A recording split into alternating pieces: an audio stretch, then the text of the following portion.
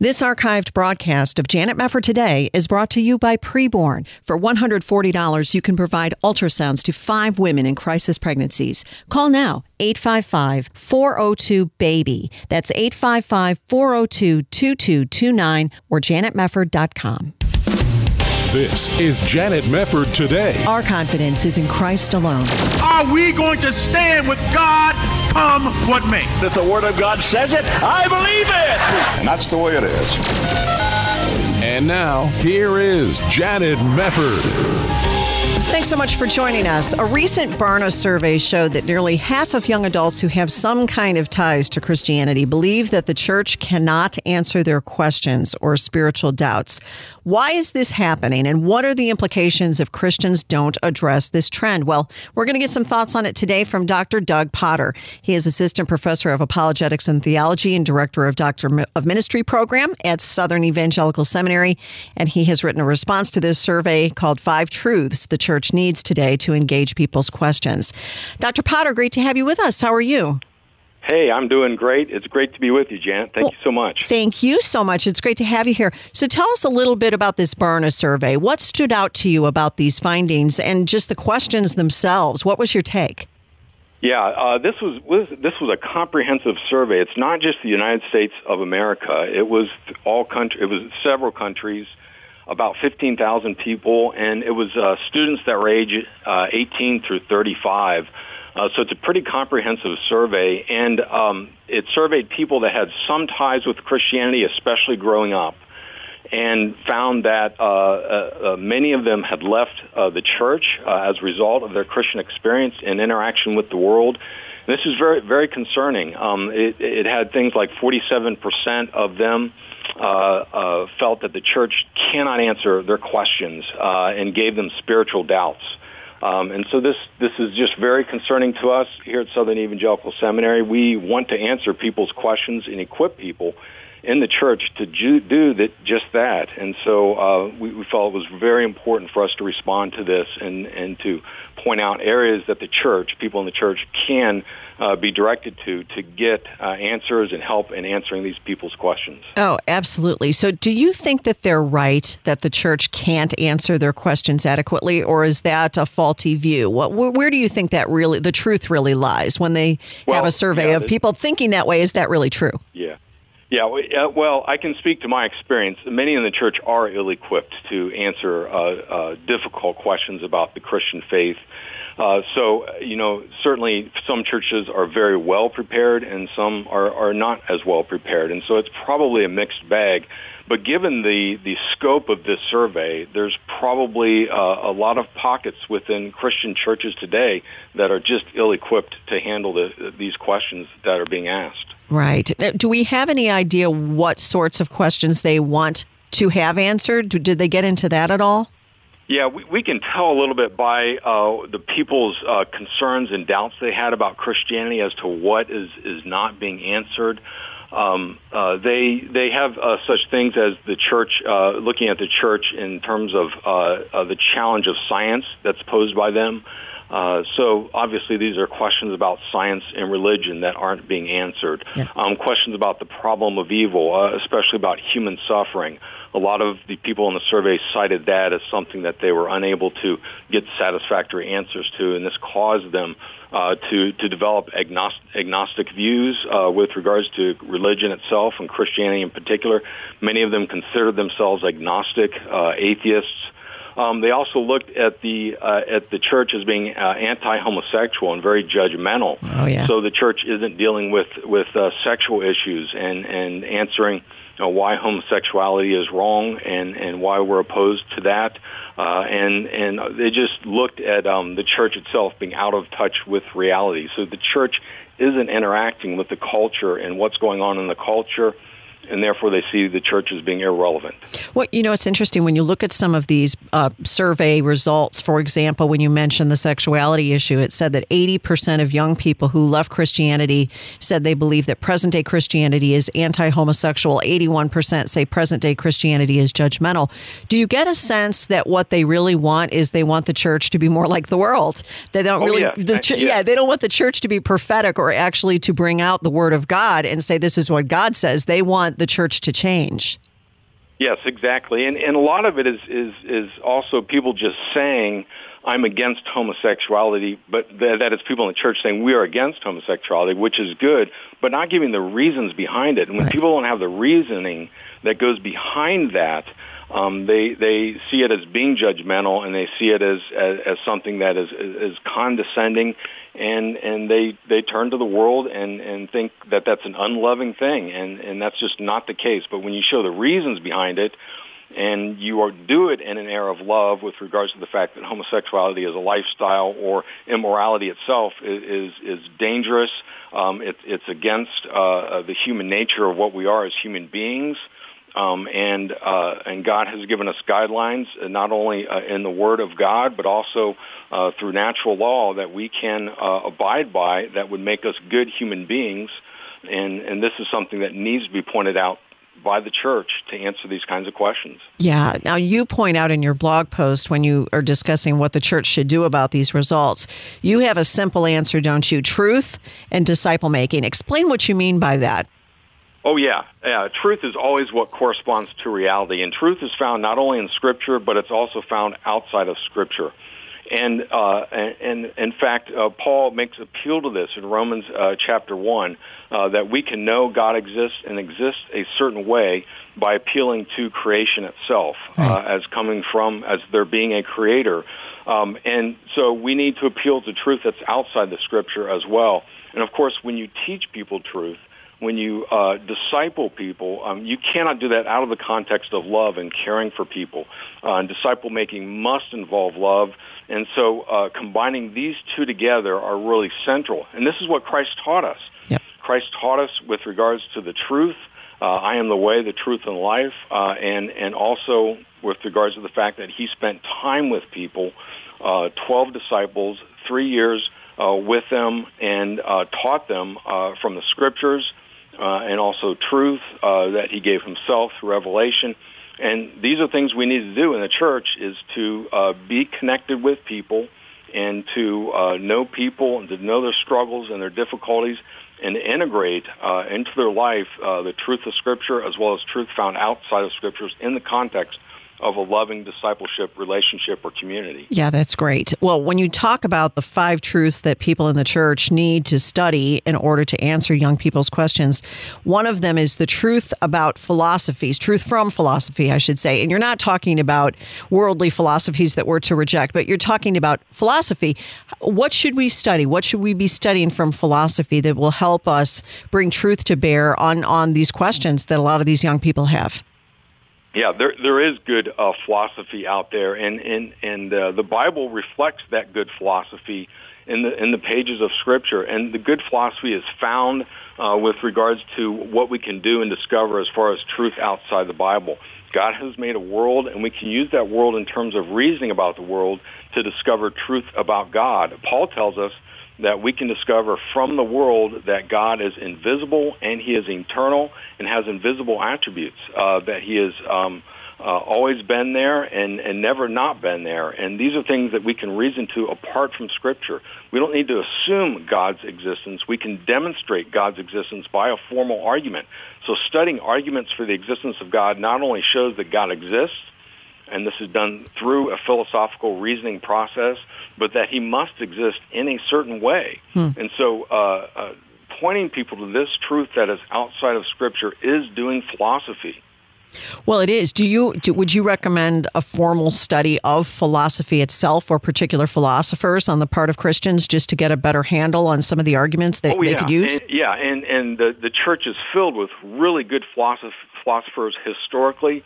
We can go back to the time of Augustine, who used philosophy to argue for the existence. This is all involved in doing philosophy, even right down to today. My mentor, Dr. Norman Geisler, has a slew of books that deal with philosophy and integrating that truth into the Christian faith.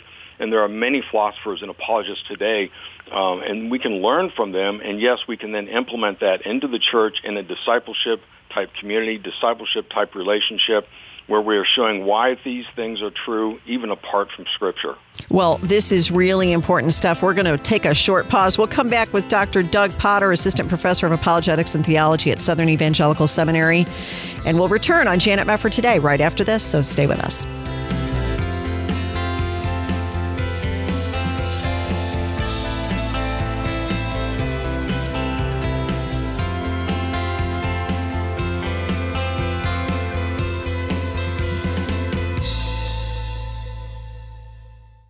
Hi, this is Janet Mefford. Did you miss the deadline to sign up for a healthcare program at the end of 2020? If so, I have good news. A special enrollment period is taking place now through August 15th, meaning that if you're looking to enroll in a new healthcare program for 2021, you can do so without the need for a qualifying event.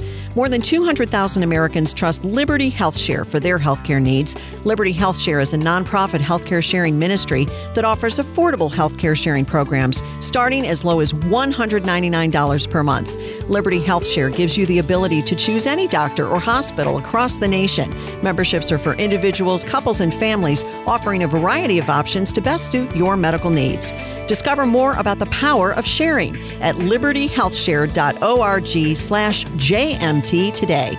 For more information, call 855-585-4237, 855-585-4237, or libertyhealthshare.org/JMT.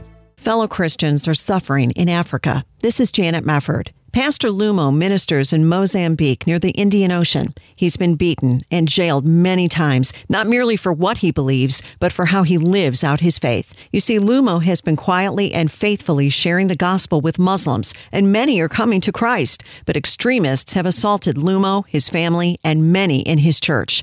But they're not asking for an end to the persecution they face. Instead, they're praying for God's word to endure and persevere as new followers of Christ. I've seen people being changed by reading the scripture. Giving a Bible to somebody is the greatest gift you can give somebody in life. Through the ministry of Bible League International, you can send God's word to a new believer in Africa. $5 sends one Bible. $100 sends 20. Call now, 800-YES-WORD. That's 800-YES-WORD. Or there's an Open the Floodgates Bibles for Africa banner to click at janetmefford.com.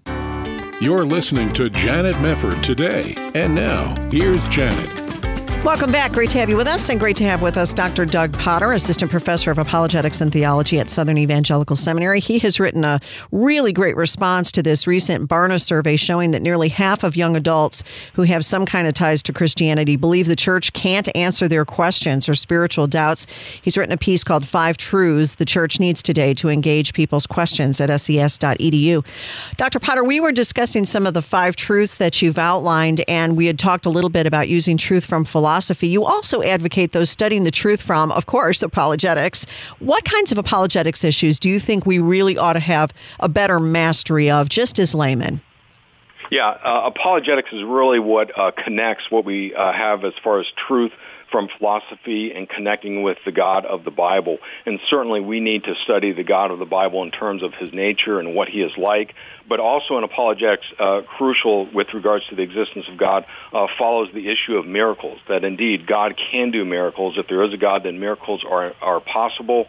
And also the resurrection of Jesus, which is the hallmark of Christianity's claim with regards to the miraculous. Right. This involves showing that the New Testament is historically reliable, and also it can't stop there. It must go on and show that what Jesus, the Son of God, who's risen from the dead, taught about the Bible itself, and that it is the Word of God. And this is the hallmark, the core of apologetics. Do you think that churches should do a better job of teaching apologetics just on a Sunday school level or a Bible study level? Oh, absolutely. Yeah, I'm an advocate that the most important place that apologetics should be done is in the home by the parents, and this should spill out into the church as well. The more people doing apologetics, talking about apologetics, formally teaching it, and even informally using it, from the pulpit is extremely important and extremely vital. This is where truth can really be instilled in people. If it's done in the church, whether it's done informally or formally, it just needs to be done. Right. Oh, I agree. And the truth from the Bible, of course, is paramount when we go to the Word of God and we talk about what people need to know about the Bible itself. I find it very funny, actually, because most of the people who tend to crop up and say the Bible is full of contradictions, when you ask them for one, they can never produce it. They just kind of pick up whatever they learned from the New Atheist blog today, and then they throw it at Christians. But what about going to the Bible itself? How would you do that? For example, if you had one of the surveyed young adults from this Barna research come and say, I have a question about, say, the Bible and science. How does the Bible relate to science, and doesn't science contradict the Bible? How would you answer that question? Yeah, well, because God has made the world, He's the creator of the world, and He inspired the Bible, which is the Word of God, the two have to agree. So if there appears to be any conflict between them, it has to do with our interpretation or our understanding of it. We don't understand it very well. We haven't investigated either one, perhaps the Scriptures in terms of discovering the historical, grammatical context of what is being said, and in the light of what is known by science today, which can be changing and has shown itself to be wrong about certain things. But ultimately, when these are perfectly understood, which in some cases may be impossible in this life, they are in perfect harmony with one another. So any conflict, any seeming disagreement between the Bible and science really lies with human beings. It doesn't lie with God, and it's not ultimately there, because ultimately they have to be harmonized, given God being the creator and the Bible being His Word. No, very good. Well, I love that you bring up the fact that Paul, writing to Timothy, stated these two things to emphasize what was important. One was the importance of beginning discipleship at the youngest age. So little kids need discipleship. And also, when you mention it, secondly, that because it is the Word of God, the Bible is the Word of God, the power of Scripture is valuable, as 2 Timothy 3 says, for instruction and correcting error and giving us examples on how to live righteously. Part of the thing that we use the Word of God for, in other words, is to correct error. I mean, this is something I think that also can be a little bit neglected, because we don't want to come across as being divisive. We don't want to be mean to people. So, if we point out somebody's biblical error, we're being mean. But how important is it, do you think, to point out when there is error and departure from the faith? Oh, it's extremely important. And Paul did this in all of his letters. When you look at how he's writing to the churches, especially Corinthians, correcting a sexual immorality in the church and fights and difficulties that take place in there, he does it in a loving context. He has such a relationship with the people in that church that they know Paul loves them, and therefore he is in a position to actually bring correction to their life and the way that they're living. And that's the lesson for us. We have to know people in the church. We have to live life and experience life with them, and they have to know that we care for them in terms of loving them, that we are willing their good. And in that type of a context, we can bring correction to their life, and it's greatly needed. And the passage that you cited there with Timothy is in dealing with the issue of apostasy, of people walking away from the church, and Paul's warning Timothy about this, that it is taking place and will take place, and how to deal with it. And he appeals to starting people very young, as you mentioned, in regards to discipleship, and also, yes, using the Word of God to bring correction to their life. Well, it makes me wonder, when you're looking at the young adults who were involved in this Barna survey, how much discipleship they were ever given when they were in the church. And was it personal? And was it corrective, as you've said discipleship needs to be?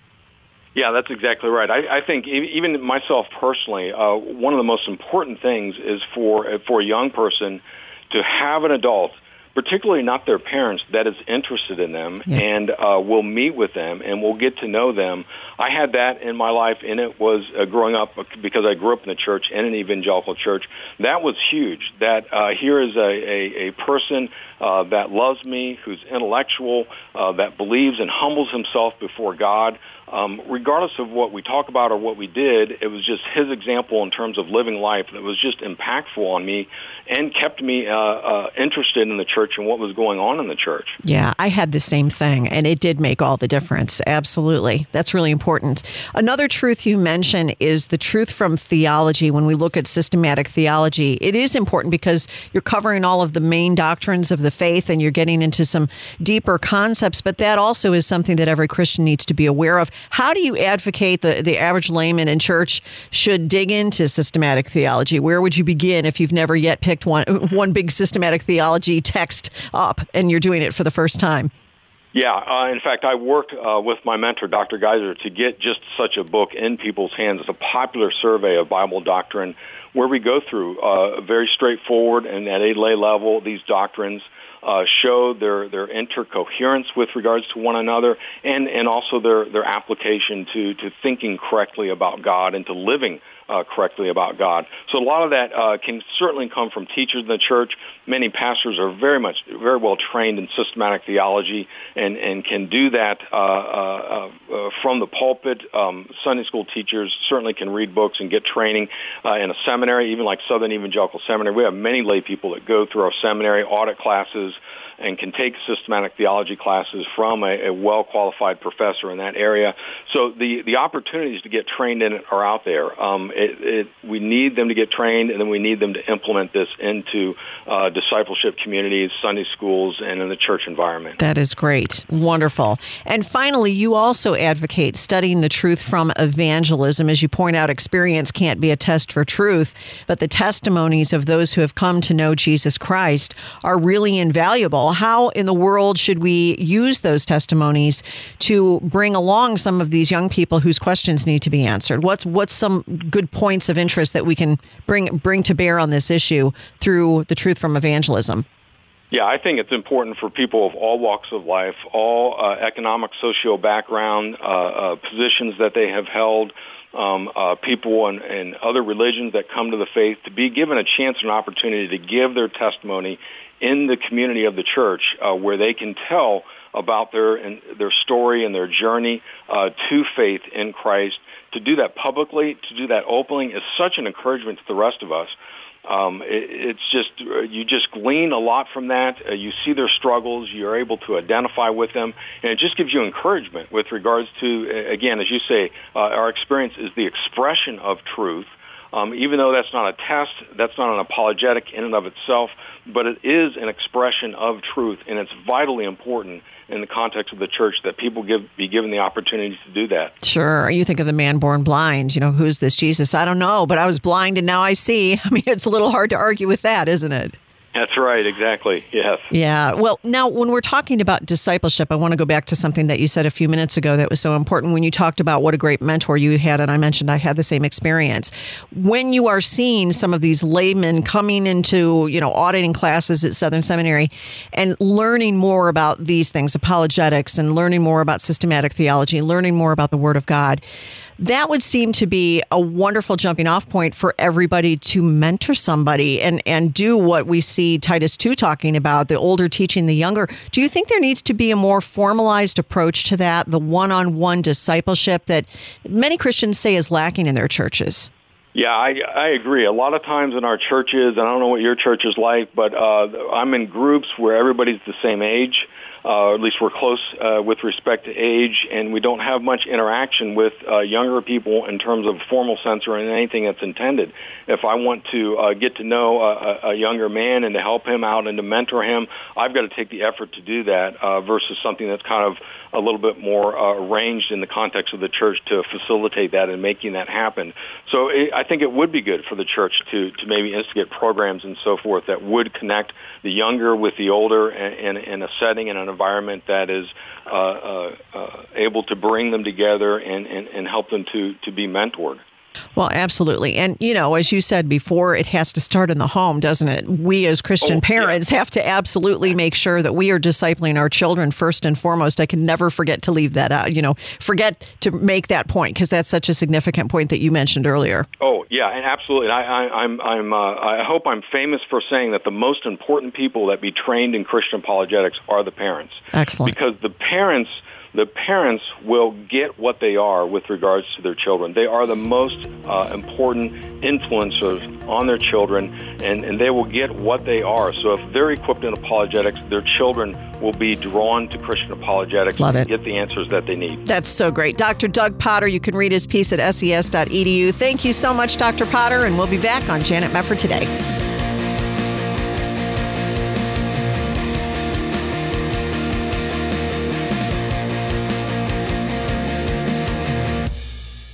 This archived broadcast of Janet Mefford Today is brought to you by Preborn. For $140, you can provide ultrasounds to 5 women in crisis pregnancies. Call now, 855-402-BABY. That's 855-402-2229 or janetmefford.com. This is Janet Mefford Today. And now, here's your host, Janet Mefford. Great to have you with us. Ecclesiastes chapter 4 tells us 2 are better than 1 because they have a good reward for their toil. For if they fall, one will lift up his fellow, but woe to him who is alone when he falls and has not another to lift him up. That is just one of the many verses in the Bible that deal with the importance of friendship. But what if you have a hard time making or even keeping friends? It's really not as uncommon a situation as we might think. But there's both practical help and biblical wisdom that we can apply when we're dealing with the important issue of friendship. So we're going to talk about it today with Kim Weir. She's an author, Bible teacher, humor columnist, and radio talk show host on KSBJ Houston. And she joins us today to talk about her book, which is called The Art of Friendship, Creating and Keeping Relationships That Matter. Kim, it's great to have you here. How are you doing? Hey, Janet. Great. Thanks so much for giving me the opportunity to talk. Well, I really like this subject. I really do. And maybe it's because I can relate so much to what you're talking about in your book. But you start off here by talking about how you became aware that you were lacking in female relationships and friendships. What happened to bring you to that realization of being concerned about this issue of friendship? You know, I think so many of us think that loneliness is just something other people experience. I literally just had lunch with a group of widows and said to them, no, me too. Me too. I know what it's like to be lonely. One of the seasons for me was when we had been raising our middle school and high school kids. We have 4 kids, and we gotten so busy, Janet, with their lives, with, being the home everybody could come to. Their people became our people so that we didn't have time for real people, the friends that we used to have. And I looked up, a few years into this and realized I don't know anybody. And I came to that realization when I found out that my dog actually had more friends than I do. And that's a terrible thing to find. Our precious dog that we love so much that all the neighbors walked with and loved in our neighborhood passed away. And I wrote about it in my newspaper column. And about a week later, I got fan mail for my dog. It wasn't for me. I didn't even know the people who were grieving over my dog. And it made me realize, wow, I don't know people. I don't have friends anymore. I am lonely, and I'm trying to figure out what to do about that. And in that process of trying to navigate my way back into relationships, God had a lot to teach me. And, I'm glad to have the opportunity to pass that on. I think there is a second silent Me Too movement, and that is that all the people who are lonely, who internally are saying, me too, but we don't talk about it. Well, it's interesting because I've got kids now in college, high school, and middle school, and I think back when they were babies and toddlers, it seemed to be a lot easier to find friends. I mean, that's just been my experience. The friends that we already have exist, hopefully, and then you just maintain them through the years. But it was easier if you went to a mom's group, if you went to the park, if you went some places where there were other moms with babies and toddlers, there seemed to be a common response from young moms who were like, oh good, there's another mom. Oh, let me talk, and it seems like when your kids get older, it's harder because everybody gets busier, and then you have the added problem of everybody's gone. It's not like everybody's at home all the time. They're all off at their kids' stuff, or they're working, or they're doing their thing. And for a lot of people, I think this has been true for me. You say, well, where do you even begin to find a friend when you're having a hard time finding people who have time to get to know each other? I completely relate to your story because all of that was my story too. But how many of you are listening and that you're like, that's my story? We have these built-in clubs that we become part of. In college, we're in with a lot of other people. When we have babies, there's a whole club of people having babies. Yep. When we take our kids to soccer practice, we're in that club. And so we have all these opportunities for relationships to form. And we can get to this place of realizing, wait, a lot of those natural opportunities are gone. And there are other reasons, too. I mean, there's so many people that relocate. Yes. And yes. They left all those relationships. And it can feel like, well, nobody wants a friend. They already have friends. There's all these reasons, of widowhood, relocation, different seasons of life. Health struggles can sideline you. So, gosh, as many of us as there are Janet, there are those stories, and some seasons are just harder than others. Very true. And relocation, that is a huge thing. Yeah. I can say my best friends in the world are scattered all over the country. So mean. Yes. So mean of them to leave us. Isn't it? And, at some point I was the one who left. But yes, exactly. It's just interesting how you collect friends over the years and then you say, I wish they all lived nearby. But a lot of times they don't. Where do you even begin to make a friend? Once you got out of this realization, when you gained this realization, I should say, of the fact that you were lacking in female friendships, what did you do to try to rectify it? Well, I think it's interesting because one of the things that we have to be careful about, and I think I had gotten to that place, Janet, and so this would be one of the cautions, is we can actually sort of come to a truce with our loneliness. Okay, I'm in my habit. I do this. It's not awful. It's scary to make friends. Yeah. I have all these voices in my head that tell me that they don't want to be my friend. You know what? I'm okay. I'll be fine. And we come to this place where first thing we have to do is decide, what's your motive? Are you willing to get out and make friends? For me, part of that, because I'd kind of gotten to that place where it was like, I'm okay, I'll be fine, was really listening to what God says about relationships.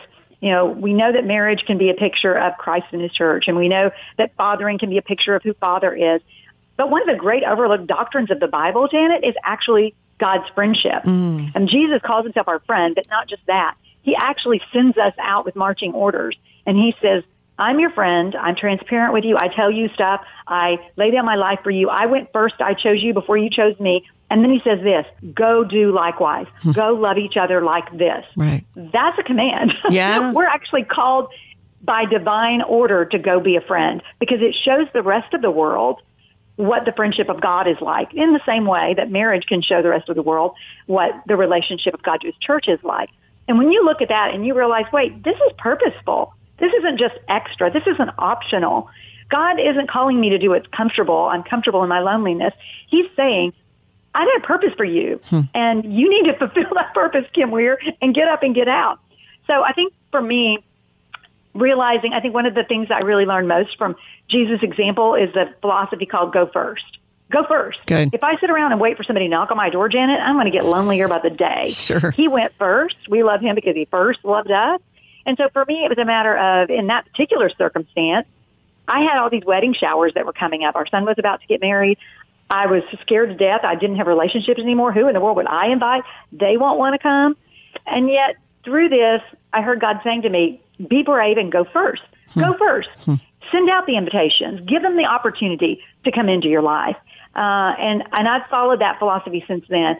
Every time I feel alone or isolated or left out, instead of shrinking into myself, my answer to that is go first. And if I can't go first with that group, and I really do feel like they don't want me there, that's probably in my head, but even so, somebody else needs me to go first in their life.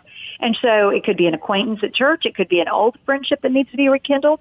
It could be a mother-in-law. It could be a daughter. There's so many ways for us to build friendships with so many varied kinds of people. It could be a coworker. But the responsibility is on us. And Janet, I don't know about you, but I like to be pursued. That's what won me. My husband won me by chasing me.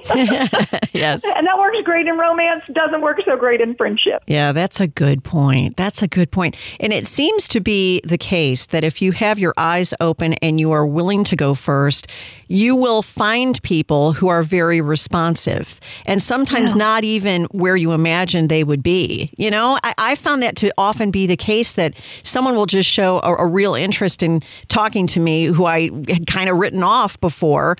And it seems like some of it just comes down to plain old friendliness. Just be friendly, talk to people, start a conversation, say hello, ask them a question. And I don't know why we don't think of those basic things sometimes when it's so obvious. We're so self-conscious. Yeah, probably. We're too busy thinking about us. You know, it's funny that you say that they can come from anywhere. One of my ministry partners and really one of my best friends in the whole wide world for 30 years now, we were just talking about this when she and her husband moved to town. He started coming to small group, but she was caught up with some ministry things and never came. We thought, oh, that's weird. When she finally did come, I'm like, yeah, no, we're not going to bond. This is not going to be a relationship that's going to work for me. You know, I tell her all the time, you had sorority hair, you know. She said it was the 80s. Yep. But what's so funny is there was this moment when she finally came to a small group, and they were going through infertility, and she was broken over a miscarriage. And even though she didn't know us very well, she just shared all of her emotions and her hurts. And that made her, just the vulnerability and the transparency of it just won my heart. And that's the power of being open with people. I love that. Kim, hang on just a moment. We do need to pause for a quick break. The Art of Friendship is Kim Weir's book. We'll be coming back to the conversation after this break. You're listening to Janet Mefford Today.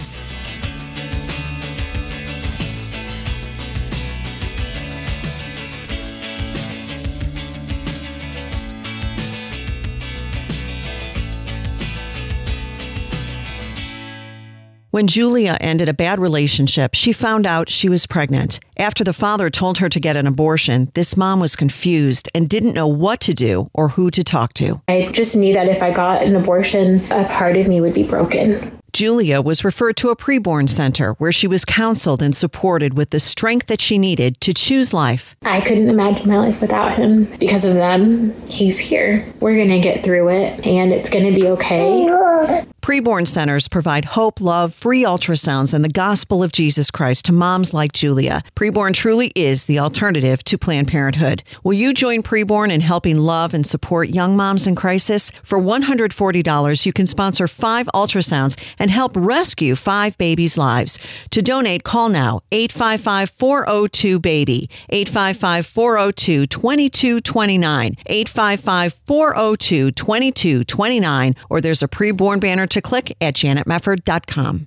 Hi, this is Janet Mefford. If you're in need of a new healthcare program, but you missed the open enrollment deadline in December, it's not too late. A special enrollment period is taking place now through August 15th. During this time, you can enroll in the healthcare program of your choice without the need for a qualifying event. This means you can now enroll in a healthcare sharing program from Liberty Health Share with memberships for individuals, couples, and families. You can find a variety of options to best suit your medical needs. Plus, you really can choose the doctor and hospital of your choice. Best of all, membership options start for as low as $199 a month. More than 200,000 Americans trust Liberty Health Share for their healthcare needs. What are you waiting for? Discover more about the power of sharing at libertyhealthshare.org/JMT today.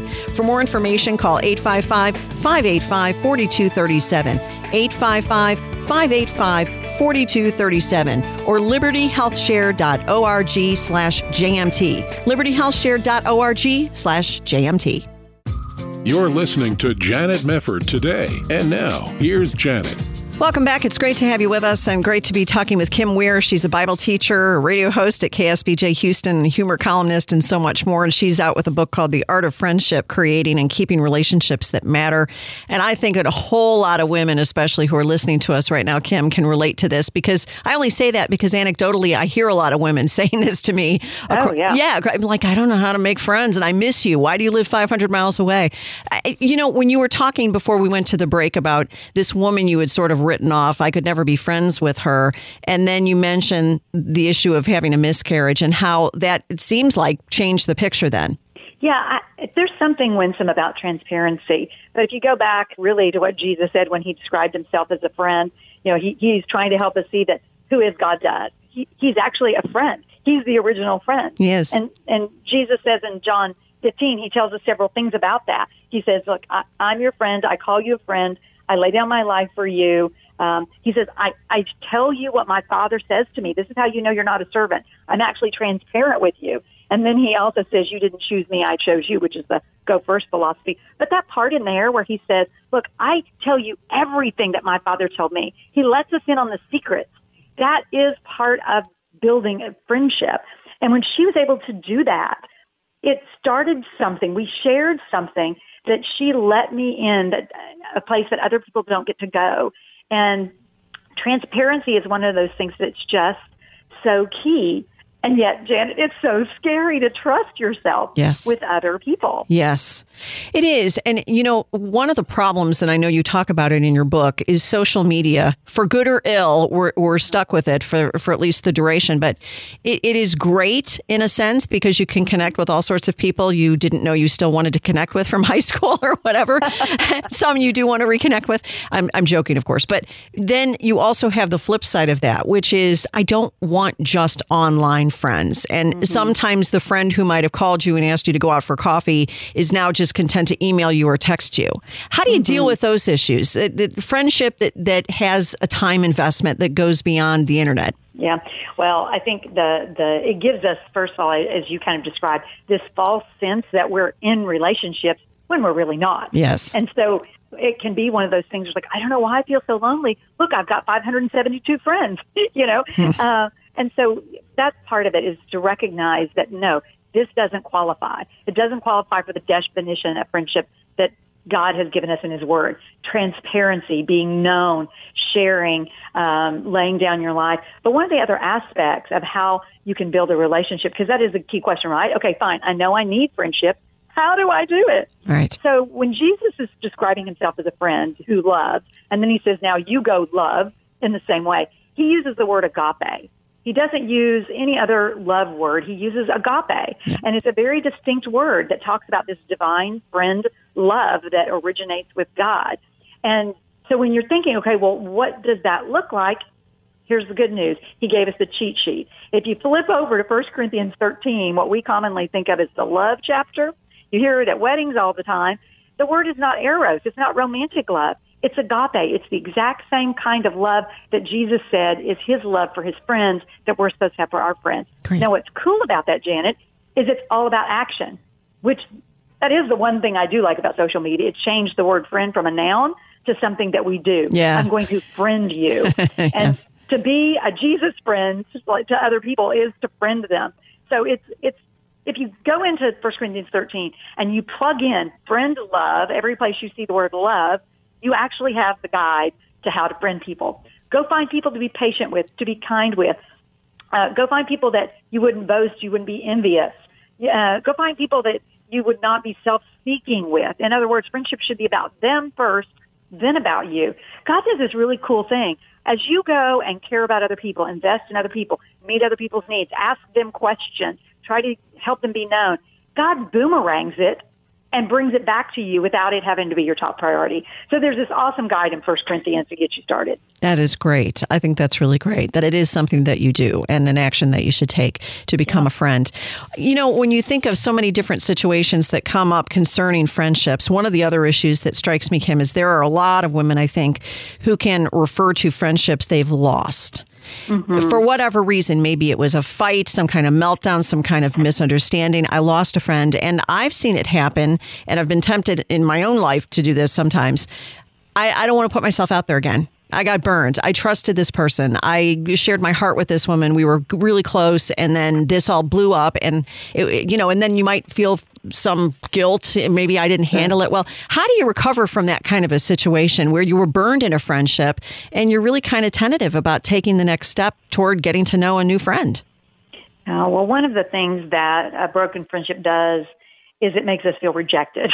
Yeah, right. It leaves us feeling worthless, and it can make us then not want to put ourselves out there for other people. And so one of the first things to recognize is, look, that friendship did not define you.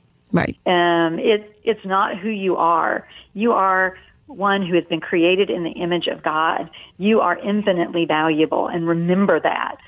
So that's the first thing, is keep it in perspective. The second thing to do is give yourself a little time to grieve over it. You lost a relationship. Relationships matter to God. He is in relationship. He is in us. Father, Son, and Holy Spirit, we're made in his image. He's created us to be us's, yes. to be in relationships. And so when they end, it's painful. Grieve over it, regardless of how it ended. Let yourself feel the loss a little bit.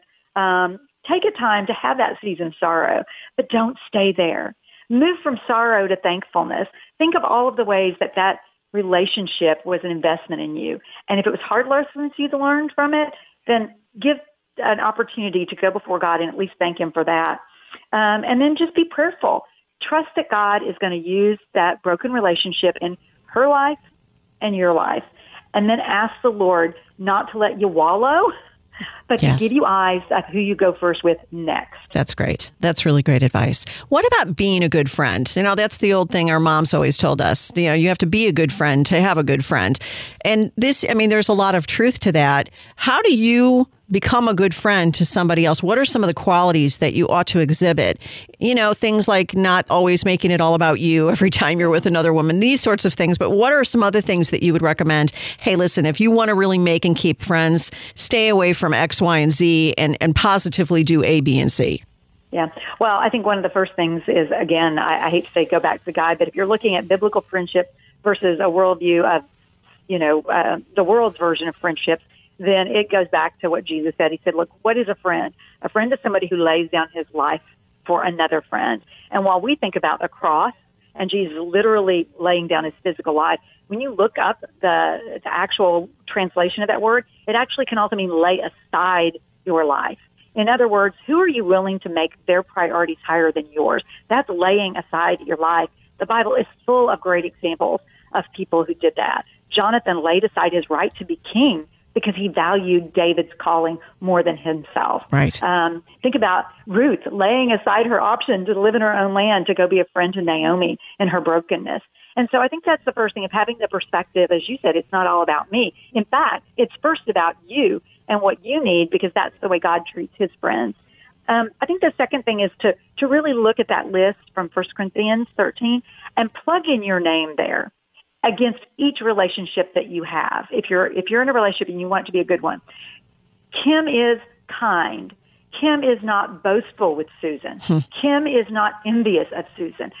Measure it. If there's someplace there that you really can't say that with authenticity, then that's a place to recalibrate to be a good friend. Good. And then the other thing is just communication.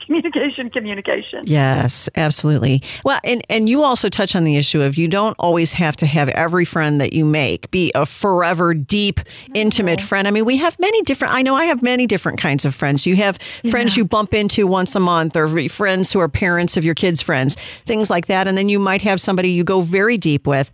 Maybe our expectations sometimes can be recalibrated, so we don't expect every new woman who comes along who seems friendly is going to be my best friend next. Yeah, I'm glad you brought that up, because I think as women, what do we want? We want a BFF. Yeah. We go through high school, junior high, looking for the BFF. We love Anne of Green Gables because she has a BFF. Yes. And that is a recipe for disappointment, because if we put all of our eggs in one basket and we think, oh, my BFF's going to be everything, she's never going to hurt me. Of course she's going to hurt you. We're people, and we have to be willing and prepared to forgive and love. But God didn't call us to one relationship. And so having that mindset that, look, God's desire for us is community, that you're investing in lots of people. I think maybe one way to think about it is this, when you're thinking about even the kinds of relationships. You ought to have some balanced relationships, people that you give and take. It's pretty even. You're both looking out for each other. Good. But you're going to have other relationships where you're giving way more than you're getting. Kind of mentory, even if you're the same age. Yeah. And then you're going to have relationships where you're getting more. Exactly. And those are going to vary, but you can learn more. Yeah, you can learn more in the book, The Art of Friendship. We're running out of time, unfortunately. But Kim Weir, it's been so delightful to have you here. And I can see why you make lots of friends, Kim. It was a blast to have you. Thanks for your time. All right, you take care. God bless you. Hey, thanks for joining us on Janet Mefford today, and we'll see you next time.